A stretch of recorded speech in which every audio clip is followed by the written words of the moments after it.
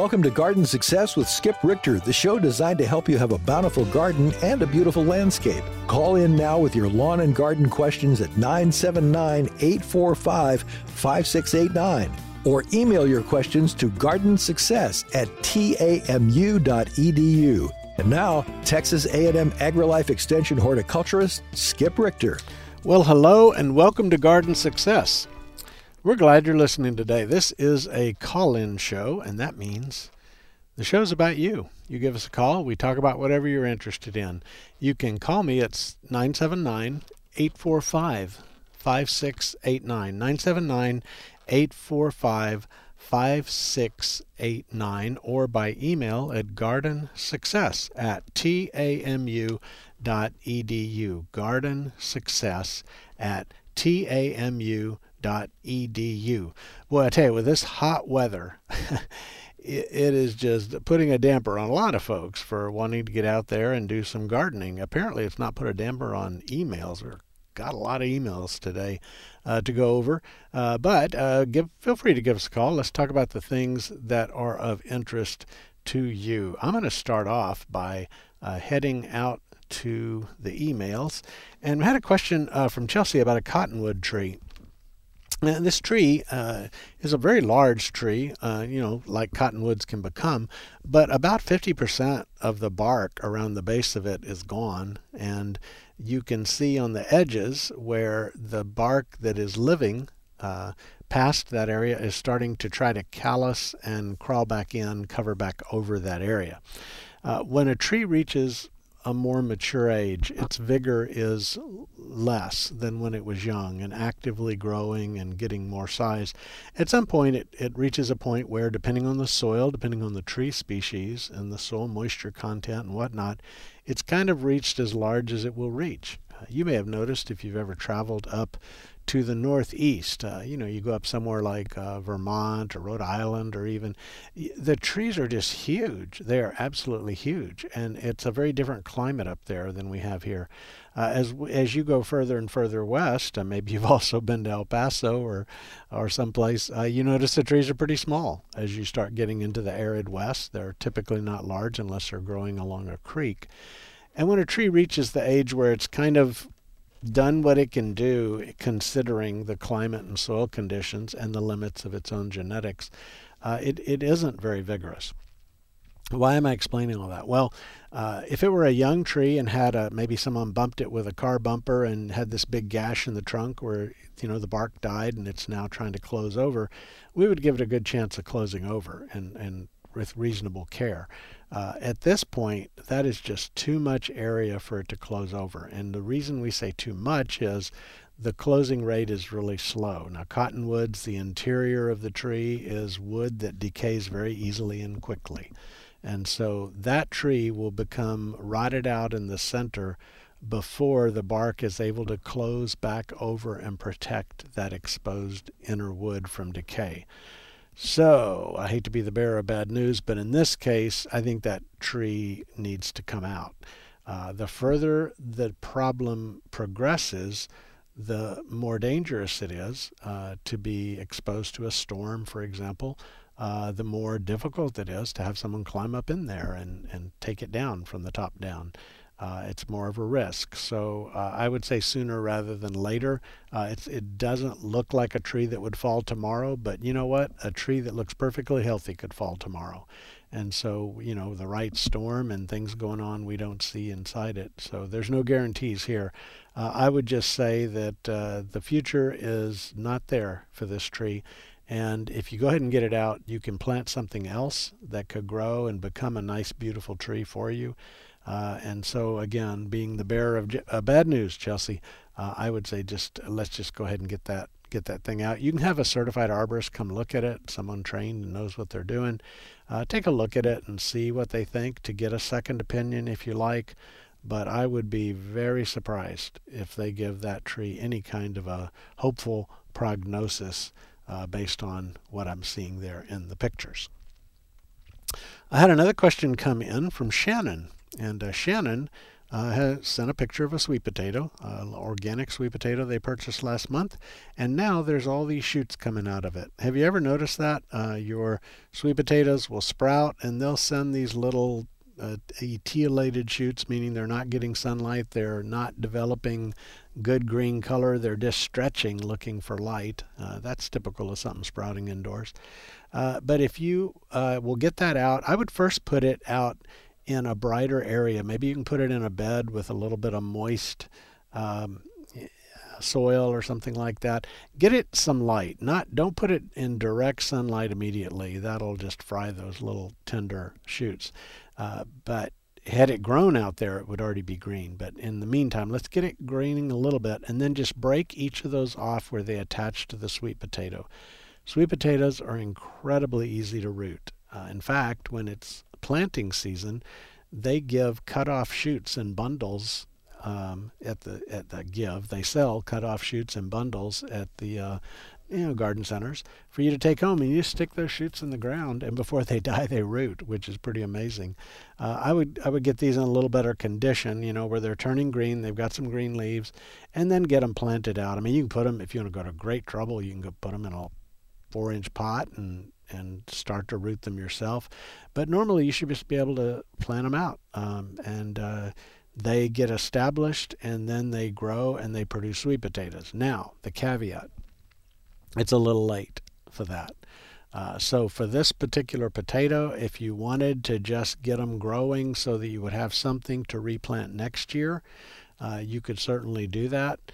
But sweet potatoes take a long time, about 120 days. They vary between cultivars for sure, but about 120 days before they produce potatoes from planting. So if you were to say August 1st, let's see, that's September, October, November, that would be about December 1st, and you won't have sweet potatoes. Once we head into the late October and it's cooling off, they're not going to be producing much in the way of sweet potatoes. So not enough time this year.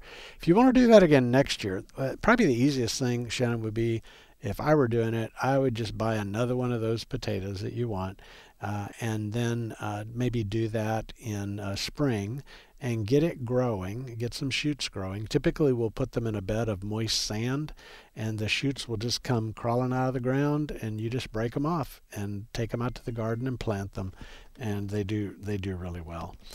Sweet potatoes are something that likes hot weather, so if you plant them before, I don't know, I need to check our chart. I think with sweet potatoes we're probably looking at mid-April that we would put those in the ground. You could do it in April and May and even in June, but not in August. Hope that helps out a little bit. You can also buy just bundles of shoots from the garden center to do, as I mentioned earlier.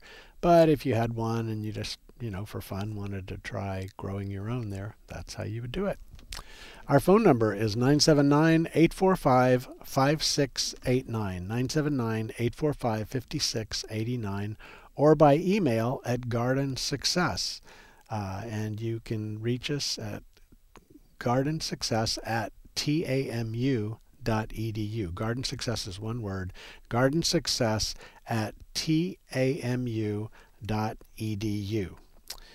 So we will do that. By the way, when you email me, if I don't, typically I don't reply to the emails. I try to answer them here on the air just because I'm working before the show and I'm working again after the show, and I just don't have time to try to get to those. So what I do is I answer them on the air. So just have to listen in. If you miss your email getting answered, you can just simply go listen to a past show. The nice thing about the Garden Success Show is you can listen to past shows online at the website, the KAMU FM website, and or you can listen if you have a podcast. There is a number of podcast apps that you can use, and you just check them out. Check out past shows. You can listen to Garden Success that way as well. I'm going to continue. We're going to go back to the emails now. I'm going to look at one from Scott. Scott planted a cedar tree It's a cedar elm, excuse me, not cedar tree, cedar elm tree in the yard, and is asking about the trashy trunk pruning system. And I'm going to go into that a little bit because this is something I think that you will find helpful and interesting. First of all, Scott, you've done an awesome job mulching. There is a wide mulched area around that tree to keep the grass away, and that helps the tree have success. When you go to add mulch, by the way, Scott, just add more mulch to the top and let the old mulch decompose. I read something the other day. Someone who, a self-proclaimed horticulture expert, was saying, yeah, you get the old mulch out, clean it all out, and put fresh mulch in. Well, who does that in the forest? Nobody. Have you ever seen a deer or a bear with a rake in their hand bagging up the forest? Of course not. That's ridiculous. What happens in the forest is old organic matter gets covered by new organic matter, and the old decomposes as each year a new crop of leaves falls to the ground, and it just makes for the richest environment. Don't ever throw away old mulch. Just add new on the surface. That's how nature does it. And I kind of went off on a tangent there with a question, but it is a little bit of a pet peeve of mine to hear people say you got to get rid of the old mulch. I hope you don't. So trashy trunks, what is that? Well, when a tree begins to grow, if you were to prune off every branch, let's say you buy a little tree, it's the size of a broom handle, at the garden center, and you plant it. Well, there's not one branch on that tree you buy that is permanent. They are all going to go away in time. The first true branch that will live for perpetuity, for the life of that tree, is going to be way overhead high. Because imagine, go walk in your yard, look at any yard, and you see big trees, but the first branch is up well over your head high, because as it comes out, it may sag down a little bit, and you don't want to bang your head when you're trying to mow the lawn.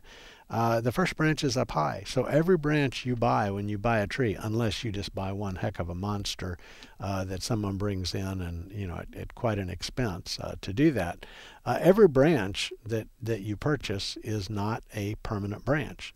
It just doesn't work that way. And so I would recommend that instead of trying to leave branches to grow, which ends up being taking away from the permanent parts of the tree, that you leave those side branches but that you tip them. And we call that a trashy trunk. Now, this is not how everybody prunes a tree. So you're getting my opinion, and I've seen it work. We do it typically with pecan orchards, pecan trees out there. You let those little branches grow, but then when you cut the end of them, maybe the last foot of the branch out when it's starting to grow out, it dwarfs that. It means that branch, you still have the leaves on the branch, those trashy trunk branches, but they're not going to become the big branches of the tree. It dwarfs them. So if you were to, let's say, leave one branch, you didn't prune it all year, the other branch, you prune the tips out a couple times during the summer, all the leaves on those shoots you pruned are producing carbohydrates that are feeding the tree, that are helping develop a stronger root system. But at the end of that season, unlike the unpruned branch, that branch stays small, and it doesn't take energy that would have been used in producing, let's say, permanent wood, permanent trunk, permanent branches up above. It doesn't take away from those. That's what a trashy trunk is. It's just doing that. Then when the winter season comes, you cut those off where they join the branch. When a branch hits about the size of your thumb, let's think of a man's thumb, about an inch in diameter, it needs to come off. It can come off before then, but don't leave them up to where they're golf ball size and larger. That just makes a bigger wound.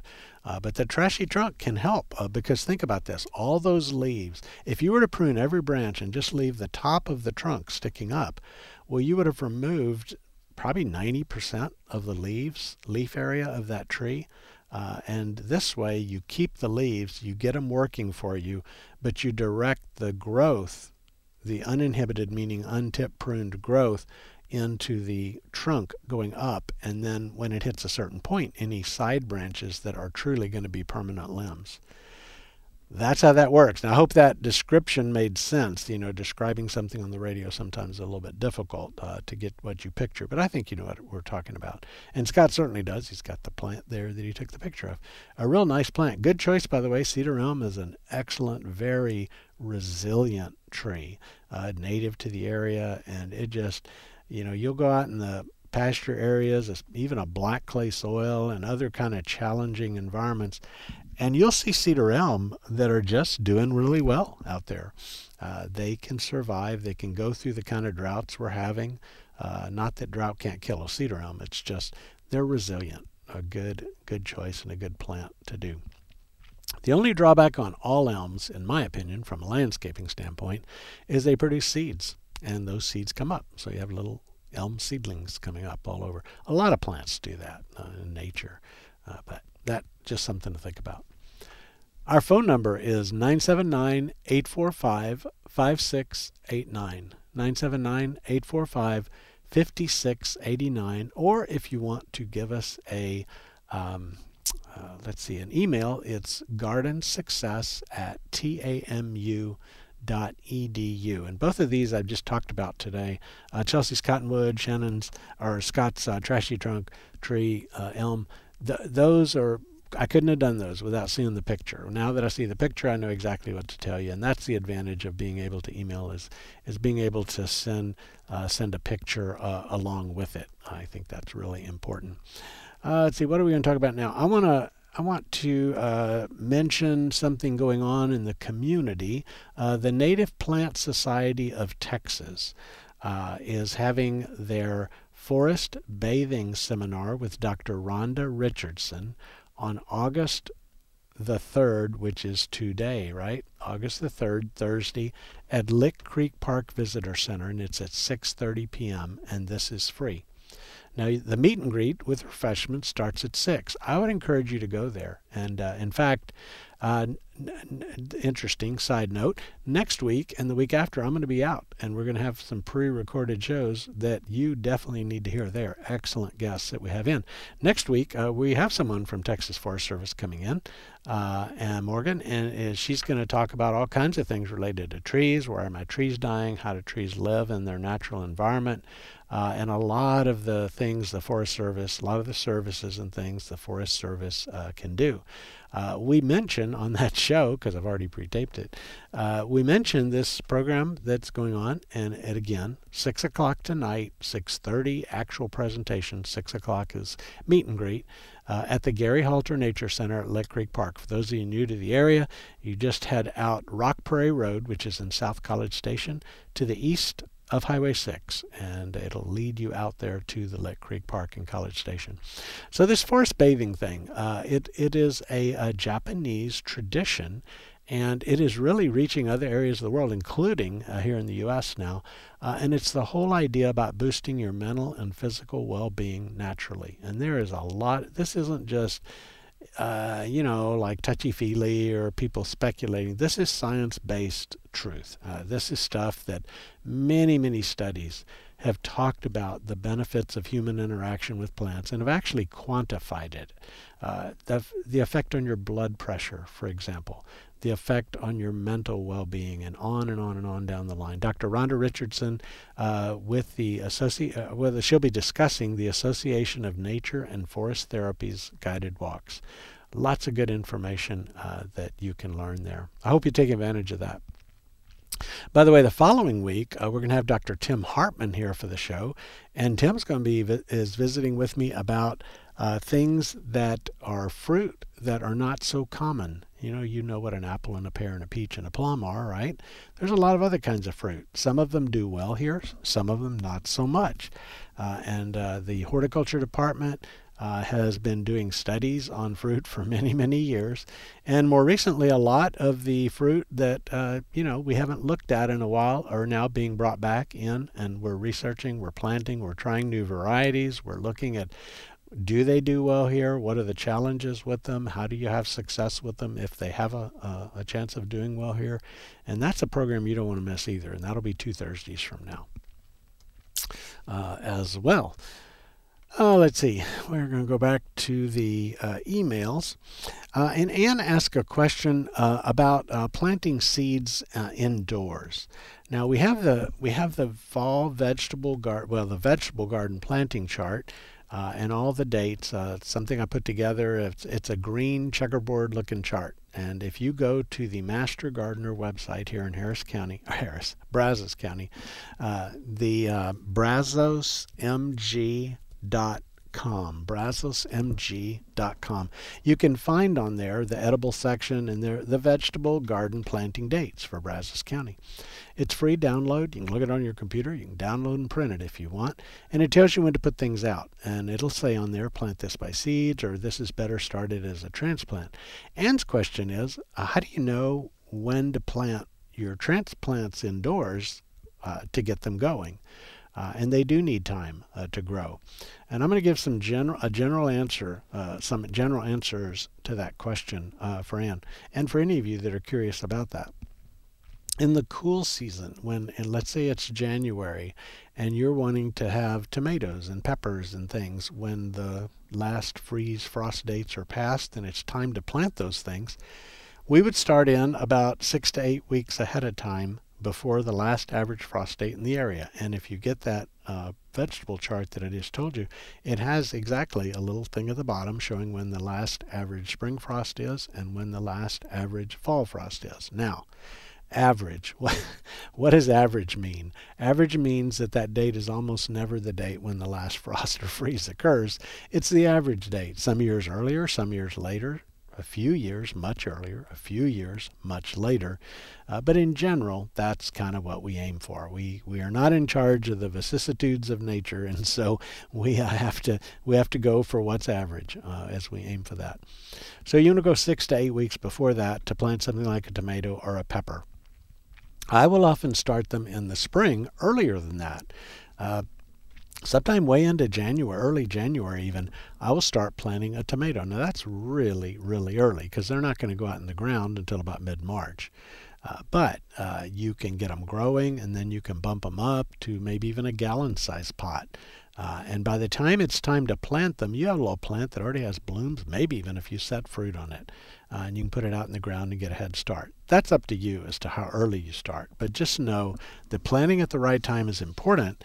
And so if you want to plant a tomato in the spring, a traditional tomato time, I'm just using tomato as an example, they're going to start going out in the ground about the second or third week of March. And by the time you get to the middle of April, you need to have gotten them in the ground for best results. So count back 6 to 8 weeks. Now when we go into the fall, we're not starting those seedlings indoors so much. We can for a little bit, but indoors the lighting just isn't great. Now if you have a nice lighting set for your transplants, that's good. I highly recommend doing that if you want to start your own seedlings. But in the fall, we don't have to worry about it freezing outside when we're starting them. So I will often start mine indoors just to get them up and sprouted, and as they begin to come up, get them right away into nice bright light, not direct sun. So you don't set that tray of seedlings out in the full sun to grow them. You put them in a spot maybe under the eaves on the north side of the house or something like that, where you have really bright light but not the direct sun blazing down on them. Then as they begin to grow, you move them gradually into more and more light so that when it becomes time, now that we're going to make, let's say, broccoli our example for the fall. When it's time to plant broccoli, which is about mid-September on into maybe early November, sooner better than later, you would have that thing ready to go when it's time to plant it. So I might start my broccoli about now.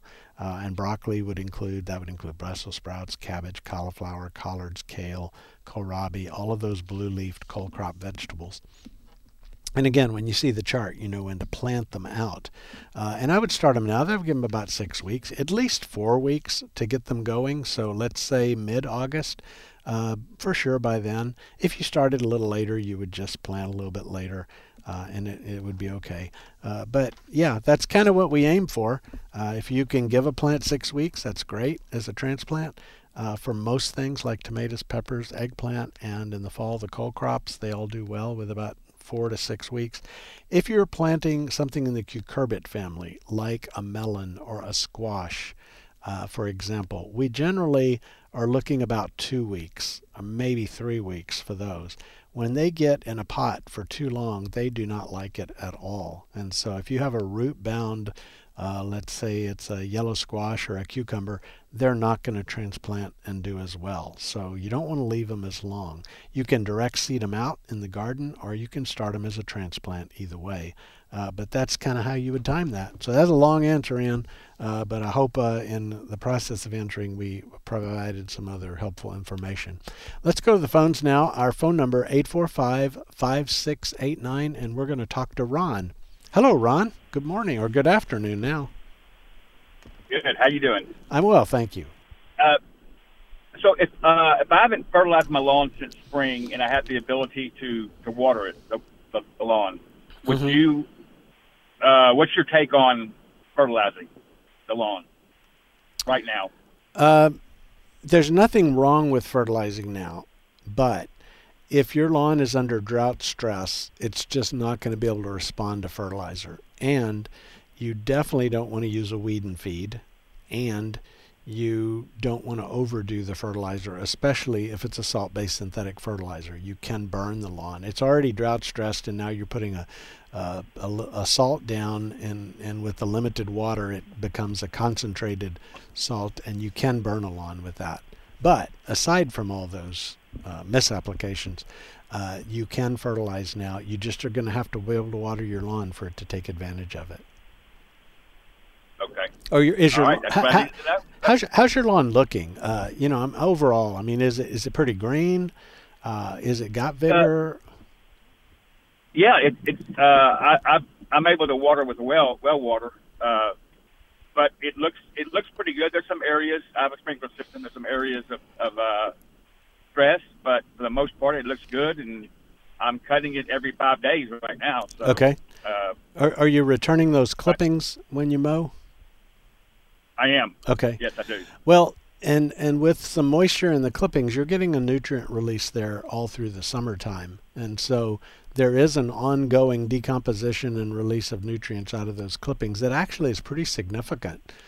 Years ago, one of our turf specialists, Dr. Dubel, did some studies where they looked at the nutrient content of clippings and what it would amount to, and it's significant, the amount of nutrient in them. So if you wanted to hold off and just do maybe a fall application of fertilizer, the one where we prepare our grass going into winter to come out strong in the spring, that would also be okay to wait until that one. And that one's going to occur probably, we're looking at very early October. Okay, well, I think you convinced me to hold off. All right. Well, good. Either way, there's not one way to skin a cat when it comes to the lawn, and we just try to kind of stay within the realm of what makes sense and has some scientific background to it. Well, thank you. Appreciate it. All right. Thank you for the call. I appreciate that, Ron. Our phone number is 979-845-5689, 845-5689, or by email at gardensuccess@tamu.edu, gardensuccess@tamu.edu. I had a nice phone call from Lou, and let's see.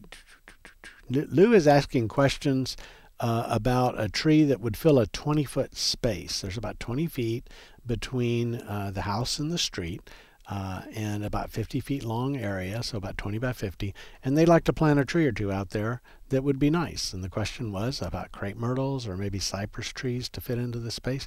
Well, cypress gets really huge over time, so I would not put a cypress in that amount of area.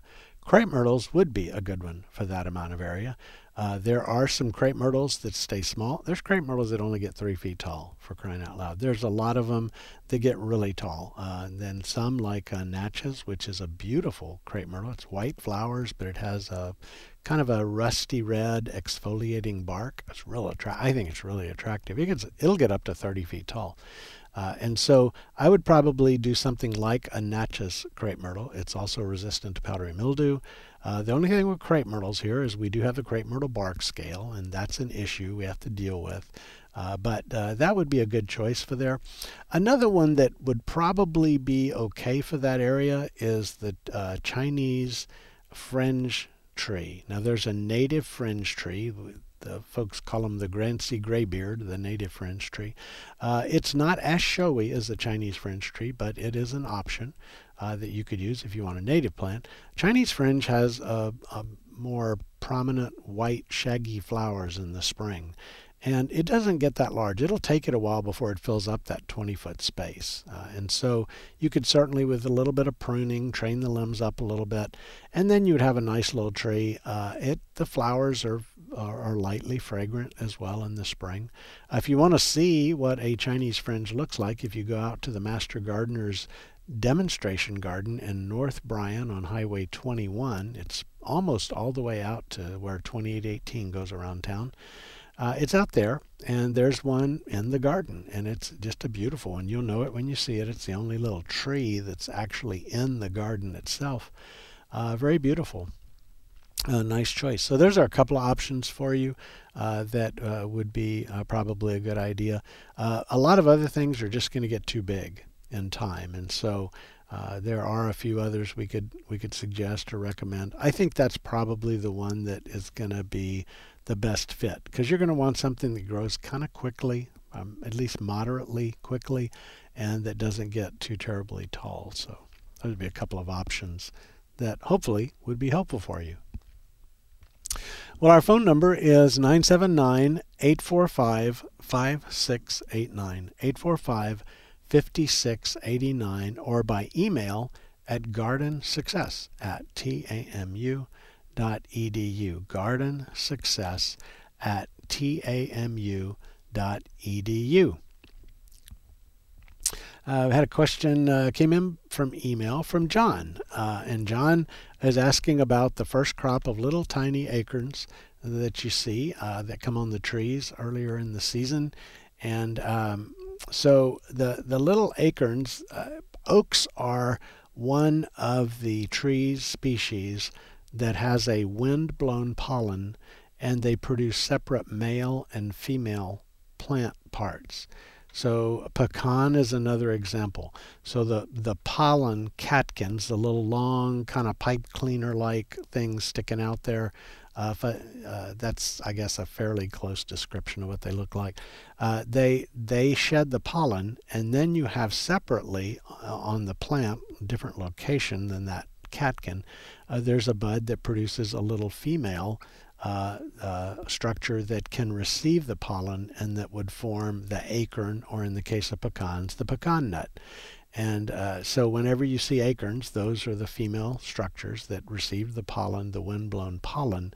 And so that's how that works. And, pecans tend to bear every year, but they tend to bear alternately, meaning you get a real heavy crop, and as a result of a heavy crop, you don't have a heavy crop next year. So next year's kind of an off year. And then the following year, because it was an off year the year before, you get a heavy crop. And it's all about carbohydrates in the tree. So the leaves are making carbohydrates. Carbohydrates are essential for making fruits and nuts. That just has to happen. They're needed for plant growth and vigor and health and everything. But when you have a crop that ripens late in the year, like a pecan, right now those pecans are sending a lot of carbohydrates into the nuts that are on the tree to create all that pecan kernel that you would want, or that most likely your squirrels will have first shot at. But those pecan kernels are like a sink for carbohydrates to flow into to produce that. So instead of setting buds for next year to have a good crop, it goes into this year's crop. And then next year, when there's no crop to compete with, lots of carbohydrates for a real heavy set of the tree. Now I'm talking about pecans. The question was about acorns, but the principle is the same of what we're talking about.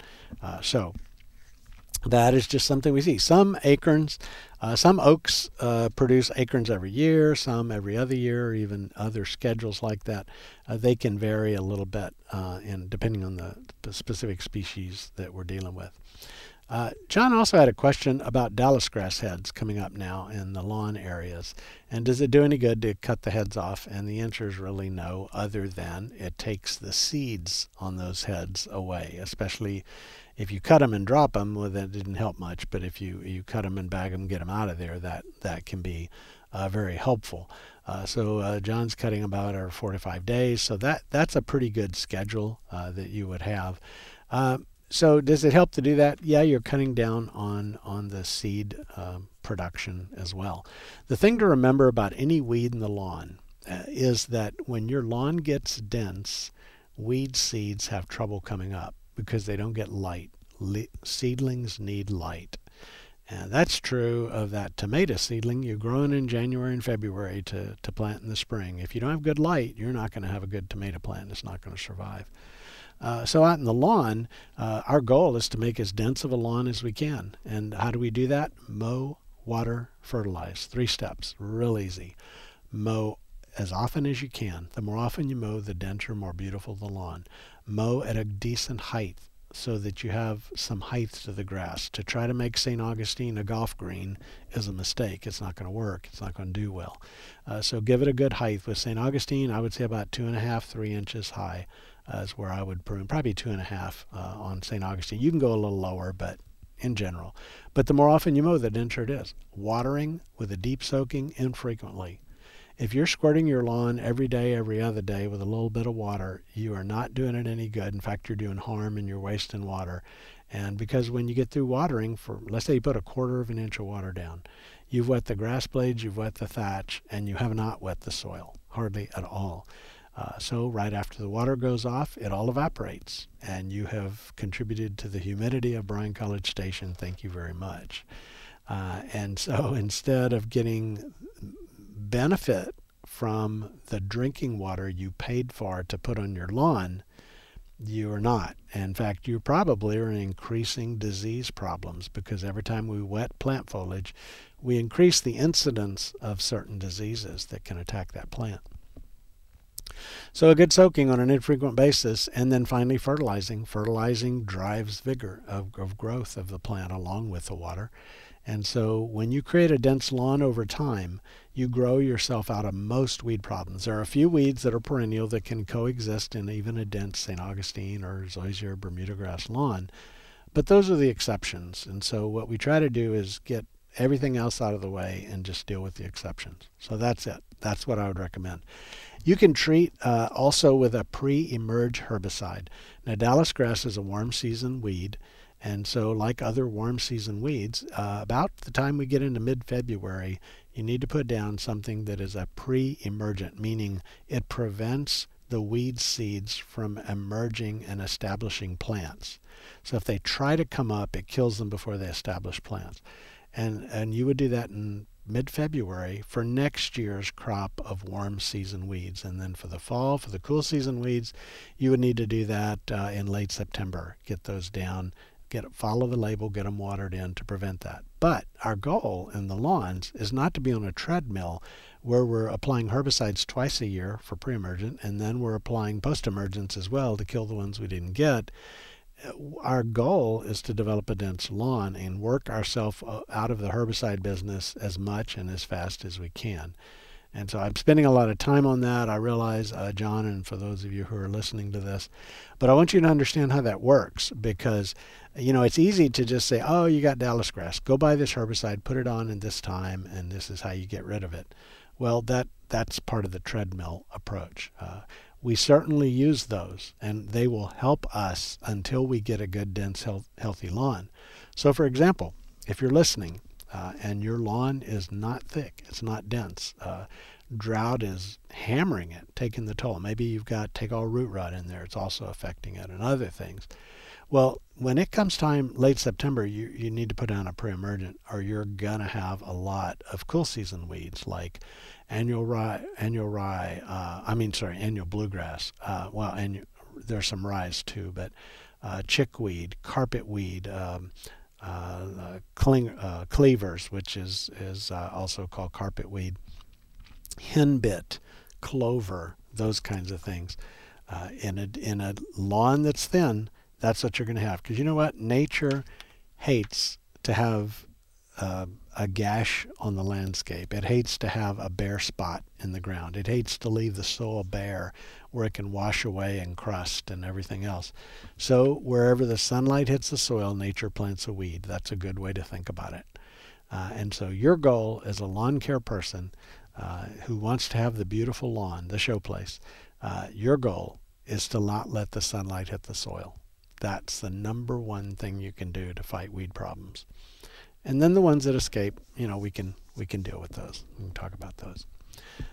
Well, let's see, guys. We got an option today. I can talk the whole time, or we can talk to you about what you're interested in.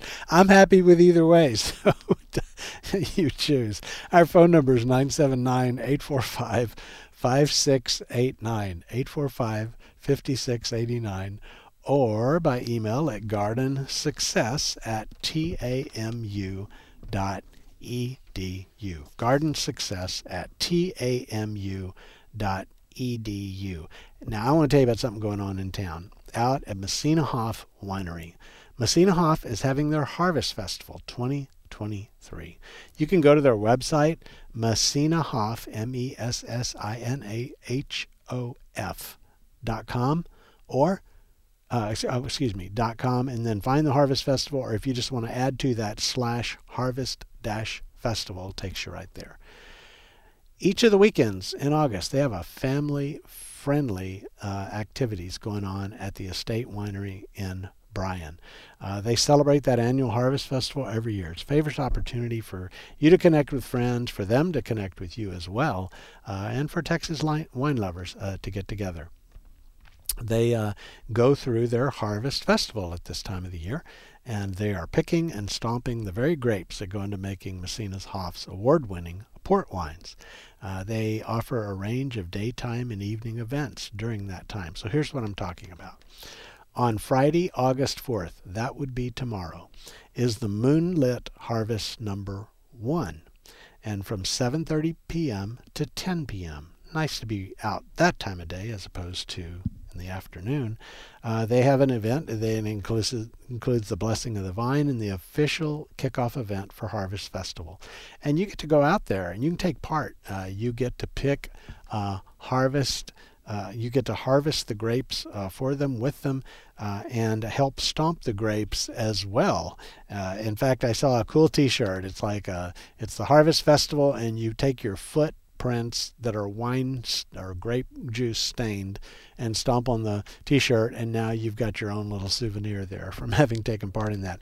On Saturday, day after tomorrow, August 5th, is the daytime harvest, and this is the first one. It'll be at 9 a.m. in the morning till 11:30 a.m. So you can do the Friday night moonlit, you can do the daytime harvest at 9 a.m.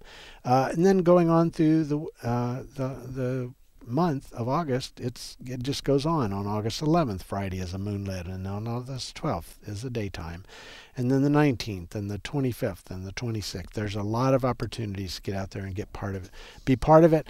It's a lot of fun, and it just how many of you have had the chance, other than watching I Love Lucy, where she and Ethel stomped through the grape vaults? Some of you don't even know what I Love Lucy is.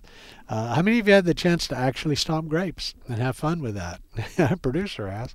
All right, well, we're going to go to the phones now. Apparently, you guys decided you didn't want to hear me drone on. We're going to talk to Wida first. So, Wida, how are you today, and how can we help? I love to eat wild persimmon fruit. Okay. And I've planted several seeds in my yard, and they've come up, but I've heard that you need male and female, and I have one tree that has some flowers on it, but I don't know whether it's male or female. You should have both on the tree, or you should have some have perfect flowers. I'm trying to remember now about persimmons. I guess we need 2 weeks from now, I'm going to have Dr. Tim Hartman on. We're going to talk about persimmons and other fruit. So I wouldn't worry about that. If you have wild trees and you planted several, you should be okay. It should be just fine. It takes them a while from seed to reach maturity stage where you can harvest them.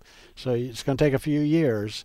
And that varies with the genetics of the seed and the growing conditions there at your yard. But you will eventually get those wild persimmons that you love so much. Do you need just one tree, or several going to help? One tree should do it. Several may also help. I'm trying to remember on the wild persimmon, the Diospyros virginiana, if yeah, I'm going to have to look at that to be a little more specific. I know we have persimmons, especially the Asian persimmons, that will set fruit without pollinating. And then they can also set fruit if they're pollinated. I'm trying to remember on the native wild persimmon, I don't think you have to have more than one tree to produce fruit. But I could be wrong about that one. Now, did you say something about 2 weeks you're going to have a talk about that? Yes, the show, not next Thursday, but the Thursday after, Dr. Hartman is going to come in, and we're going to talk about all kinds of fruit that is not so common, like persimmons. You know, not everybody has a persimmon tree in their yard. And some of the other fruit that's not really common that people are interested in trying to grow, and discuss whether you can grow it or not, what are the challenges, and so on. But yeah, persimmons are great. I mean, that is just I love persimmons, as obviously you do too. And they're ornamental in the fall when you've had the fruit hanging on the tree and the leaves are turning pretty colors. That's lots of reason to have a persimmon tree. I love it. Do you bake with them? Do you make persimmon bread and other things? Oh, I just eat them fresh. Oh, you eat them fresh? I bet you know how to wait until they're not astringent, though. Oh, yes, I've learned that. That's a short learning curve, isn't it? When you bite into a astringent persimmon. Wow. Well, I would suggest listening in a couple of weeks here, and I'm going to try to find out. If I figure it out for the end of the show or something, I may even mention it on the air. Okay, thank you.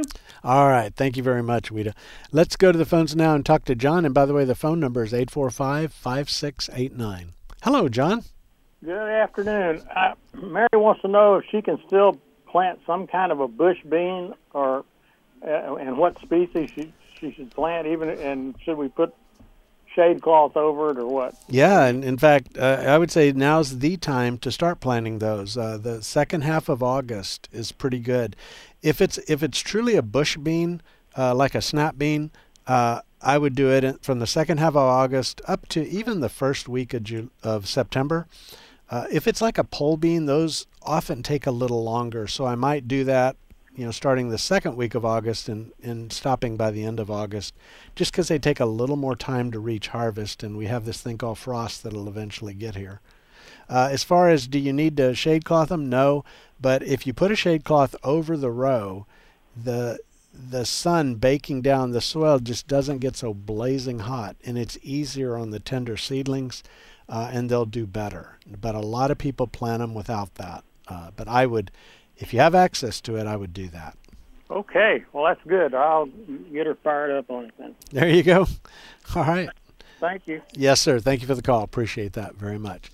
Our phone number is 979-845-5689, 845-5689, or by email at gardensuccess@tamu.edu, gardensuccess@tamu.edu. I'm going to go back to John's question about the Dallas grass, just kind of looking over that question a little more closely.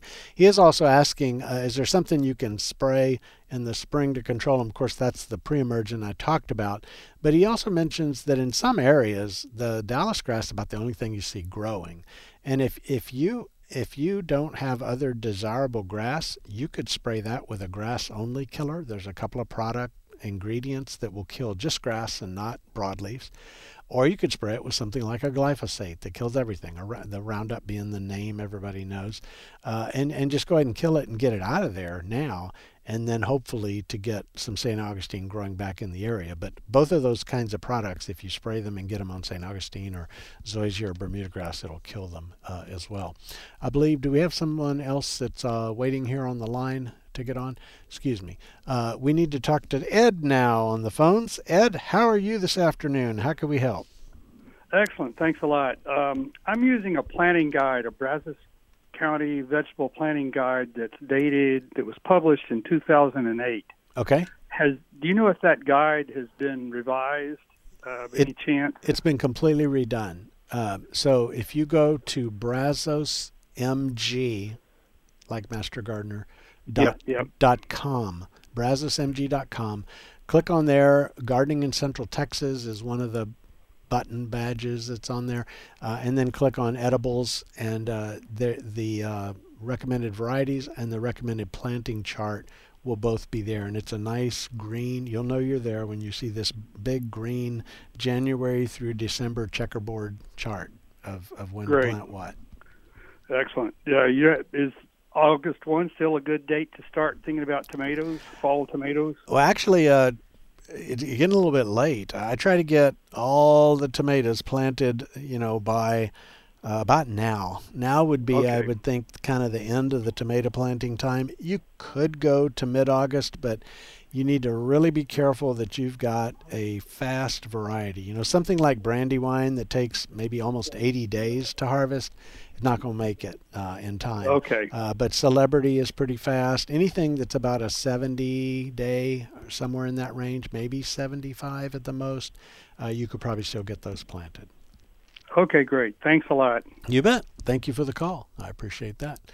Our phone number is 979-845-5689, 845-5689, or by email at gardensuccess@tamu.edu, gardensuccess@tamu.edu. I had a question come in from Jeffrey. And on a previous show, we had talked about a ground cover for an area with full sun and not to be watered or irrigated. Jeffrey has a different situation. It's a shady area. What's a good ground cover or a grass for an area that's mainly shade, and how to deal with that. So it looks like the soil quality is poor. Here we go again with all the specifications that just pretty much eliminate every option that we have. But poor soil hadn't been improved. Does not need much water. They don't water very often, so it has to be able to survive without it. So in shade, St. Augustine is your best grass, and in shade, St. Augustine does not need much water. The shade that I see in your photos is very bright and dappled, and I think St. Augustine would do well if you can get it established well in that area. It's also mostly a deciduous shade. It looks like you may have an oak tree or two. Those are more challenging areas. But that would be the grass. And again, even though in the sun, you got to water it a lot, in the shade, I've had areas in summer here in this part of Texas where in deep shade, I watered my St. Augustine twice all summer.